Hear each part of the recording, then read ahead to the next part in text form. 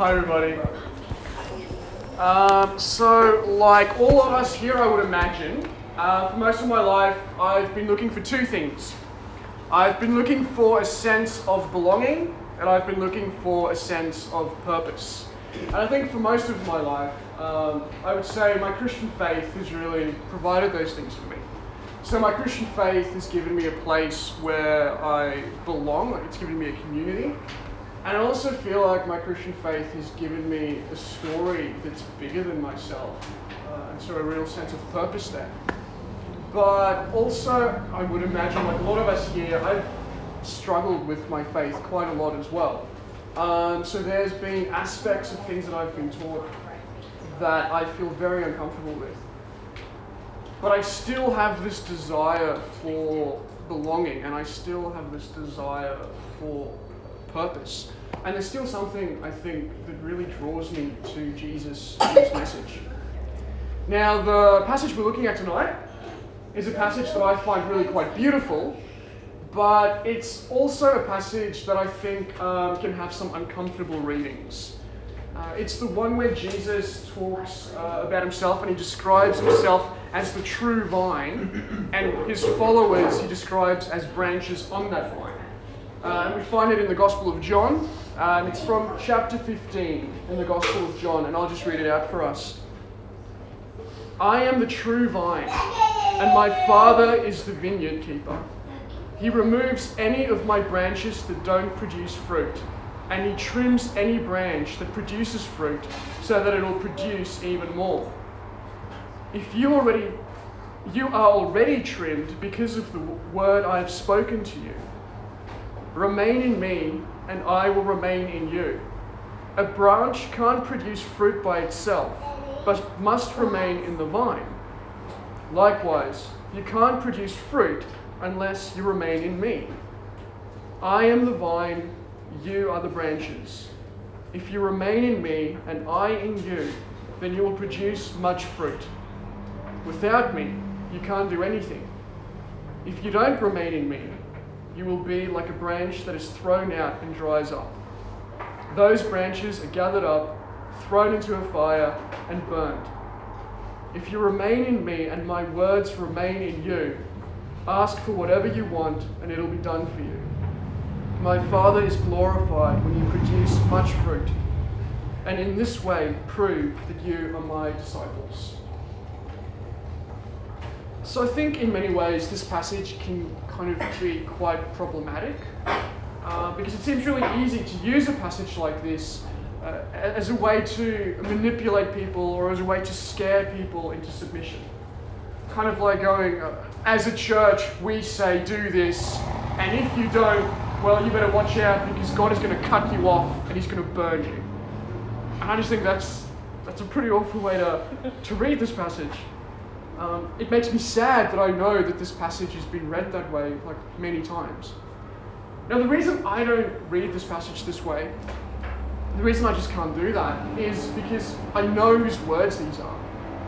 These are given to us as the words of Jesus, and I know Jesus. So already in this gospel, we've seen Jesus act with great kindness towards the Samaritan woman who was an outcast in Jewish eyes. He's healed the sick. He's fed the poor. He's treated with great kindness a woman who was accused of adultery. And so we just see over and over and over again, Jesus breaks down barriers and he associates with people that proper society or the religious leaders just sought to exclude. We see over and over again Jesus step over borders and he includes people that just seem like the wrong types of people. Jesus just seems to lavish people with inclusion.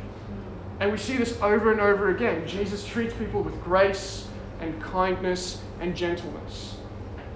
And so I find it really hard to read this passage in a way that says, that's like a threatening way. It's threatening us to try and do something. Do this or else. I can't see Jesus saying it in that way. I can see the Pharisees saying something like that, but I just can't see Jesus saying something like that because, in my understanding, that just goes against everything that Jesus stood for.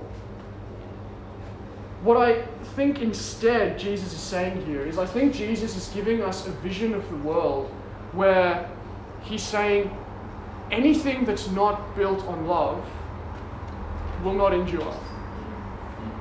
So we know that people with power exploit the marginalized. Like, we know that. We know that's the reality. We know that governments listen to wealthy lobby groups at the expense of just people who need help. We know that there are corporations who sell out their people and who destroy the environment, all in the name of creating value for shareholders. We know these things are real. We know that's part of our world. But what I think Jesus is saying here, he's giving us a vision saying, those branches will not last. Those branches will fail. Those branches will dry up. And they'll be used for nothing more than kindling. And I think that's actually something that's really beautiful. That to me is what the message of Jesus is all about. Because I think Jesus personifies and Jesus encapsulates a way of living that I find incredibly beautiful. It's a way of love, and it's a way of loving people who we wouldn't even think of loving. It's a way of loving people that we wouldn't even think is worthy of love. That's the way of Jesus. It's a way of service and blessing and pouring yourself out for others. It rejects using power and force and manipulation to get what you want. It advocates a way of looking outside of yourself and looking outside of your own group to the welfare of others. And I think that's incredibly beautiful. And I think that's a message that this world really, really needs. And for me, that message shows to me that Jesus is a person that I really want to follow. And if the Christian tradition is right, if the Christian tradition is correct, Jesus shows us the way of God. Jesus shows us who God is. Jesus shows us a God who loves this world. Jesus shows us a God who would do anything for this world. A God whose home is this world. A God whose people include people who aren't included anywhere. Jesus shows us a God who will do anything for this world. A God who identifies with the downtrodden of this world to the point of suffering the horror of a cross. That's who Jesus shows us God is. That's what the Christian tradition teaches God is. God is love. So for me, without Jesus, I'm lost. I think Jesus gives me somewhere to belong. Jesus gives me something to build my life around. Jesus gives me a sense of purpose. Jesus gives me a place where I can bear fruit. He gives me direction. He gives me the hope that in the fullness of time, everything that isn't built on love will wither up and be no more. And that God's kingdom of mercy and love and reconciliation will flourish all throughout this world. And for me, that's just really been everything.